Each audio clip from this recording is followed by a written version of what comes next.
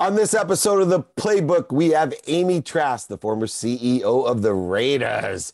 She's also the author of You Negotiate Like a Girl, chairman of the Big Three, LA Sports Entertainment Commission board member, and CBS sports analyst. If that's not enough, we're going to talk about Shakespeare and the impact that he has on her and everybody in the world. This is The Playbook, where I give you access each week to the world's greatest athletes and executives about their personal and professional playbook and what has made them champions on and off the field. This is The Playbook. I have the incredible Amy Trask. She is, of course, a CBS sports analyst. She is an author, just like me, of You Negotiate Like a Girl, chairman of the board of Big Three, the LA Sports Entertainment Commission board member, which I have done a lot with, and even my favorite, even though I hate to tell you, Amy, I am a Chargers fan. She's the former Raiders CEO. Welcome to The Playbook. Well, thank you for having me. It's a tremendous honor. I'm delighted to join you. To use an expression my mother always used, I'm tickled pink to have this conversation. That is so good. Now, I just have to ask you, is that a Raiders hat you have on? It is not. It is a CBS Sports Network cap. Well, we can continue the interview now. If it was a Raiders hat, I was going to make you take it off. But why do you wear caps on your interviews? Well, I will answer that, but let me let you in on a little secret. Thank you. Rivals on game day, but always had tremendous relationship with everyone with the Charger organization. So we might have wanted to strangle one another during the game, but we collaborated and worked together when we weren't playing. So good luck to you this season. I'm glad you asked me about the cap because I want to make clear that I'm not wearing the cap because I don't think this is a tremendous honor and privilege to join you on this podcast, or because I'm in any way slouching about it. And really, I did get dressed up. I put on earrings. So there you go. You know I'm taking this very seriously. I wear a baseball cap to give me the courage to do this. I was, from the time I was a little girl, the one who grew up tremendously insecure about her appearance. That continues to some extent to this day, although I work hard to get over it. And the baseball cap gives me the courage to join you on screen. So it's not in any way intended as a lack of excitement or enthusiasm or to be disrespectful. The baseball cap gives me the courage to go on screen. And by the way, whoever invented the baseball cap really ought to get the Nobel Prize posthumously. I love that. And my wife will align with you. I am the reason that my wife was insecure when we were little. I, at sixth grade camp, asked through a friend for my wife to go study with me. And she said, no, tell him to ask me himself. And my friend embarrassed me. So I threw an egg at her and I picked on her. And I asked her why her friends were prettier than her, because I liked her, which I proved eventually by marrying her 20 some years later.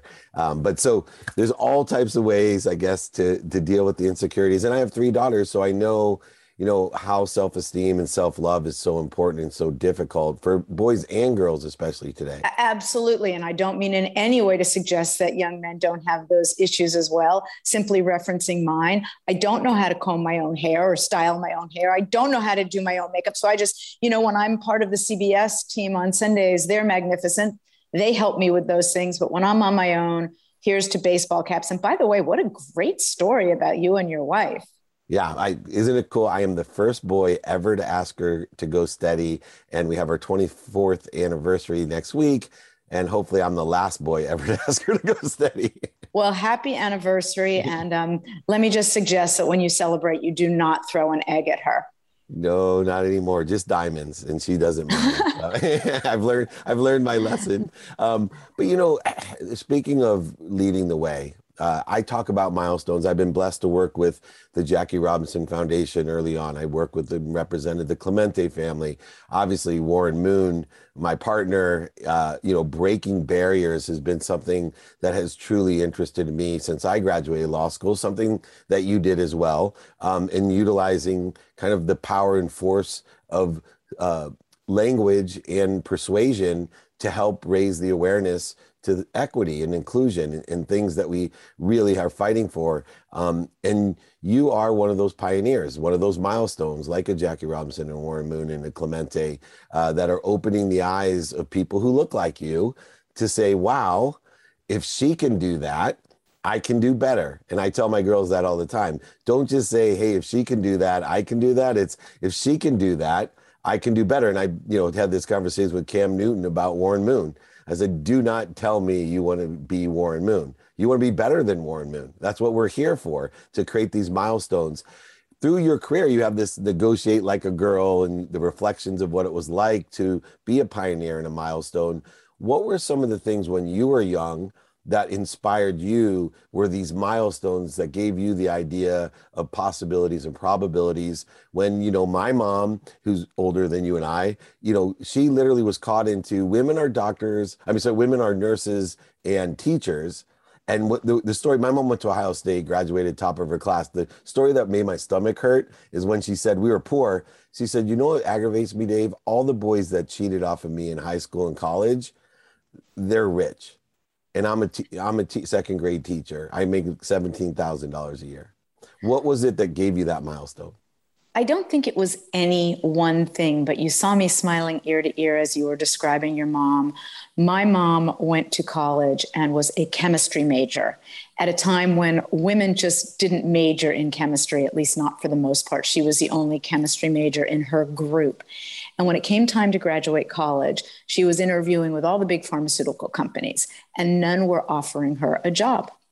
And finally, in her last interview, when it was very clear to her that they weren't going to offer her a job, she looked at the people who were interviewing her and said, why is no one offering me a job?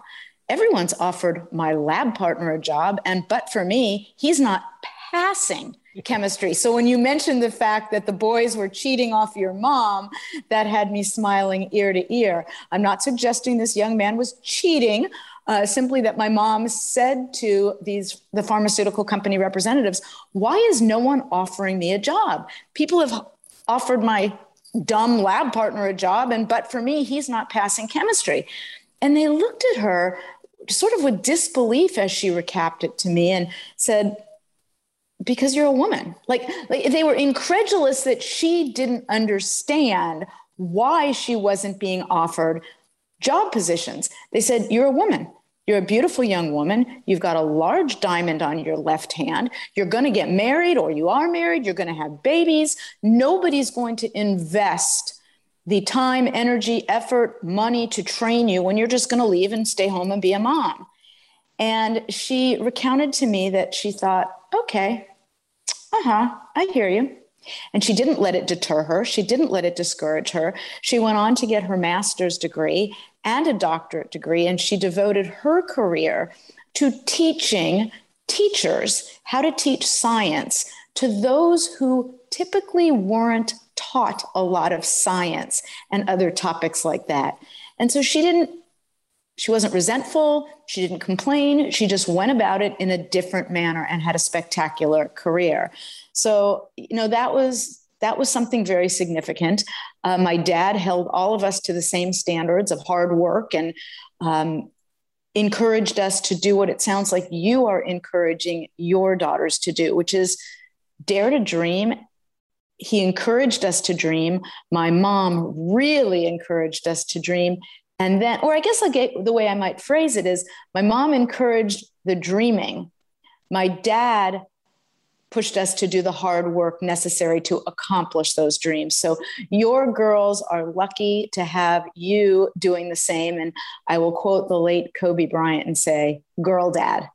I love it. Absolutely. And it's so funny because growing up with a single mom who raised 6 kids, 5 of them went to the Ivy Leagues and graduated summa cum laude. She worked 2 jobs as a teacher and then packed our dinner in a paper bag in Akron, Ohio, so we could fill up turnstiles at the 7-Elevens with greeting cards. My mom taught me hard work. In effect, as I grew up and really got into thought leadership and to expansive thought and metaphysics and quantum physics, to protect us, she taught us to be the mules that we were, that there was nothing going to stop us, but also limiting our beliefs of, doctor, lawyer, or failure. And so it scared her that I was the soul. I want to play professional football. I want to be a millionaire. I'm going to be, start my own business. That scared her.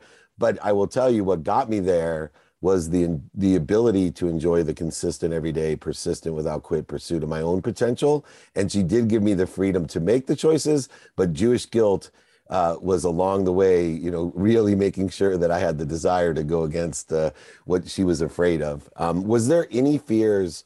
You had this beautiful blend. It sounds like your parents are incredible. Were there any fears that your parents put on you that limited you as you transcended from law school into, this more entrepreneurial executive role? No fears whatsoever. They couldn't have been more encouraging. Look, I grew up in a family that, sure, my parents watched the Super Bowl every year. They either had a Super Bowl party or they went to a Super Bowl party, but they weren't staying home on Sundays to watch football games. I was. I fell in love with the game when I was in junior high, and I started staying home on Sundays while the whole family went out and did things outdoors. And the reason I share that with you is when I joined the Raider organization, I started as an intern during law school and then joined full-time shortly thereafter. And again, I did not grow up in a family where the NFL was on every Sunday or where people were going to games. I remember I wanted to go to a game when I was young. So every holiday, I would buy tickets. Then it was the Rams in Los Angeles and Anaheim. I would buy my dad tickets and take him to a football game so that I could get to go. But my point in sharing that is the moment I joined the Raider organization, my parents were all in. They bought season tickets. They never missed a home game. Even when Al moved the team from Los Angeles back to Oakland, they flew up every single weekend and never missed a home game, and could not have been more encouraging in that regard.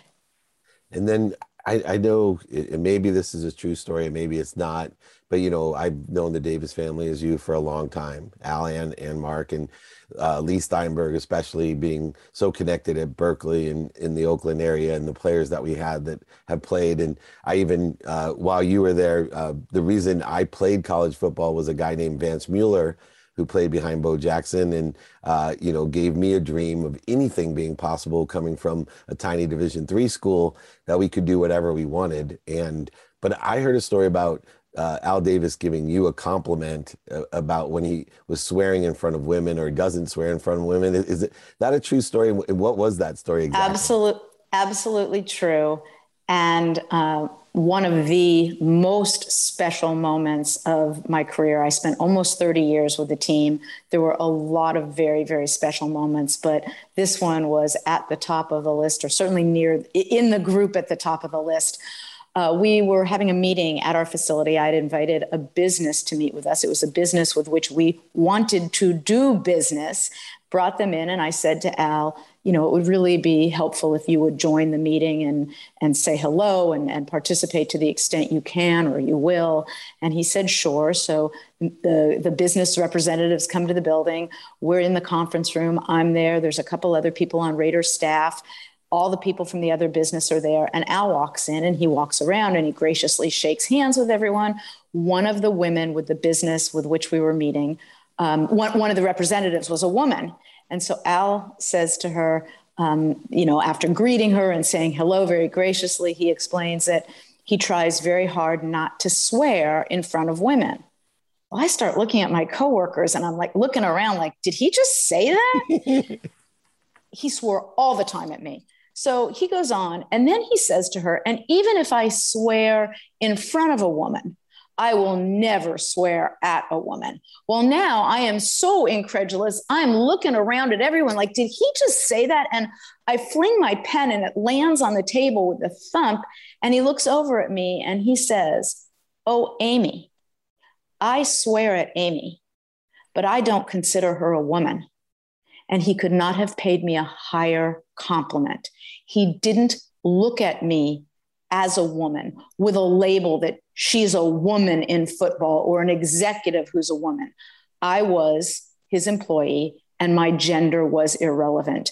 There are people who thought I should have been offended by that. That was one of the biggest, if not the biggest compliment he could ever have paid me. He didn't look at me in any regard other than as his employee without regard to gender.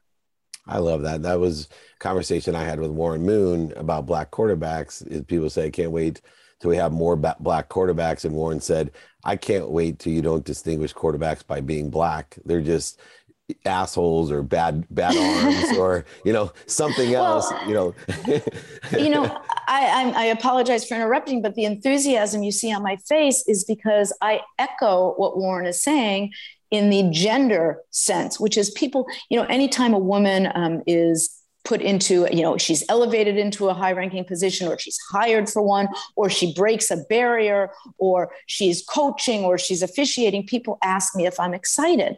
And the answer is sure.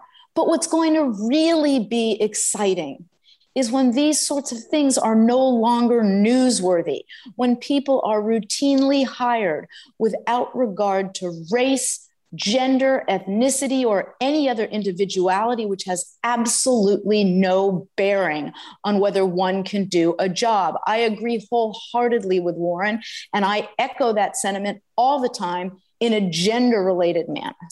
I love it. I have a woman president of my company, and we probably would have the same conversation because, I consider her the president of my company, but she sometimes get offended because I'll say, this is the president of my company. And someone will say, really? And she'll say, can you believe that? I said, I know exactly how you feel because I'll tell people I work out every day and they'll be like, really? I don't even bother saying that to people. So you're ahead of me. I know the feel. At least I know the feeling. But for varying reasons, I want to get into education a little bit because you are extremely educated, and today I think there's a lot of pressure in education, and I think people are losing the value of it because of the expense of it. I believe education itself is just like if you were to come to me for investment advice, then I would tell you, well, know your timing and risk tolerance. I think the same holds true, that education is nothing other than investing in yourself, but you have to do a timing and risk tolerance analysis because you can put yourself seriously in economic distress for a long time if you don't do that to get the education. The cool thing is education is much more available to everyone in the world today than it ever has been. I sometimes think at an incredible degree that, never before could you have world thought leaders teaching you about what they know for free at a click of a button. How important is your education, Berkeley, USC, JD, your legal degree? How important is the education for these young entrepreneurs out there that think, I don't need to go to school, I don't need to learn it? And I think they're missing the point. Where's your position or perspective on education? I think education is tremendously important. And I think we need to do something in this country. And that's perhaps another conversation for another day because it's rather in depth. But we need to do something to make education more available without, as you noted, putting people into dire financial straits for decades. And maybe there's a differentiation that if one wants to go to an expensive private school, fair enough, that can be their cost burden. But if one wants to go someplace like a UC, and I'm using a California reference, but of course there's state schools in every state, there needs to be a manner in which we can better educate people such that they don't need to be in financial, hardship for decades thereafter. My education was tremendous. And one thing I note to people is get the broadest education you can. People would, when I was with the Raiders and now with the Big Three, people will tell me, well, I'm studying sports management. And I say, study whatever the heck you want. Get the broadest based education you want. People will tell me, well, I'm studying sports law. First of all, I don't think there is such a thing as sports law. It's law. Labor law. It's labor law. It's everything. It's labor law. It's corporate law. It's transactional. It's, it's every kind of law in a sports context. So the advice I give to people is study anything you want to study as broadly as you can, get a broad-based education, and it's going to serve you well throughout your career. And it really is a problem that we have not solved or found a manner in this country to allow everybody to get as educated as they want without strapping themselves with bills that can last a lifetime.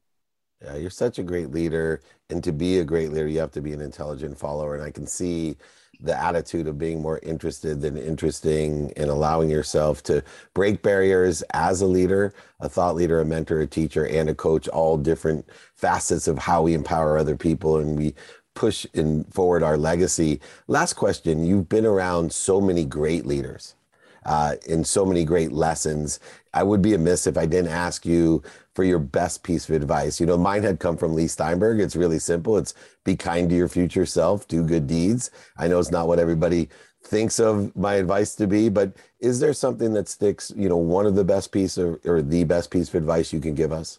Well, if I have to pick only one, I will share the piece my mom gave. But if I'm allowed to do one and a half or two, I'll give one You from can my do mom one and and a one half, from my two. We're dad. here. Okay. We're not going to stop you from giving us gold. Thank you. I often say that the best advice I ever received in life was from my mom, who told me from the time I was a little girl, to thine own self be true. And she repeated this to me over and over and over again, as moms can do. And as daughters can do. I got to the age where I started rolling my eyes because, oh, here she goes again. And every time she would repeat it, I'd roll my eyes. Well, you know what? It's the best advice I've ever received in my life. Mind you, it wasn't until I was at Cal, perhaps I shouldn't always admit this, but it wasn't until I was at Cal that I learned that my mom didn't invent that. She was quoting Shakespeare. But to thine own self be true. My biggest blunders or stumbles or fumbles or bumbles, call them what you may, have been when I haven't been true to myself. The other piece of advice my dad shared with me by example, and he didn't phrase it precisely this way. It's how I phrase what I learned from him. Hard work matters. It really, really matters. And when you think you can't find a way to work any harder, find a way to work harder. We hear this expression nowadays all the time. I sound like an old person, get off my lawn. But we hear this expression about working smart.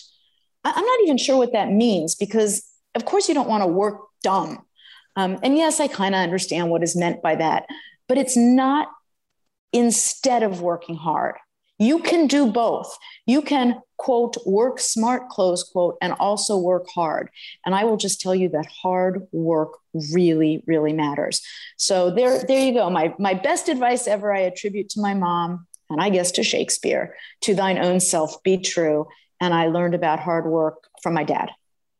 Two things that I believe heavily in and try to do every day or spend minutes and moments outside of it. Not wanting what other people want for us, what we don't want or what's missing, but truly to thy own self be true. You are a testament to that, Amy Trask. You are an amazing thought leader and a mentor to all.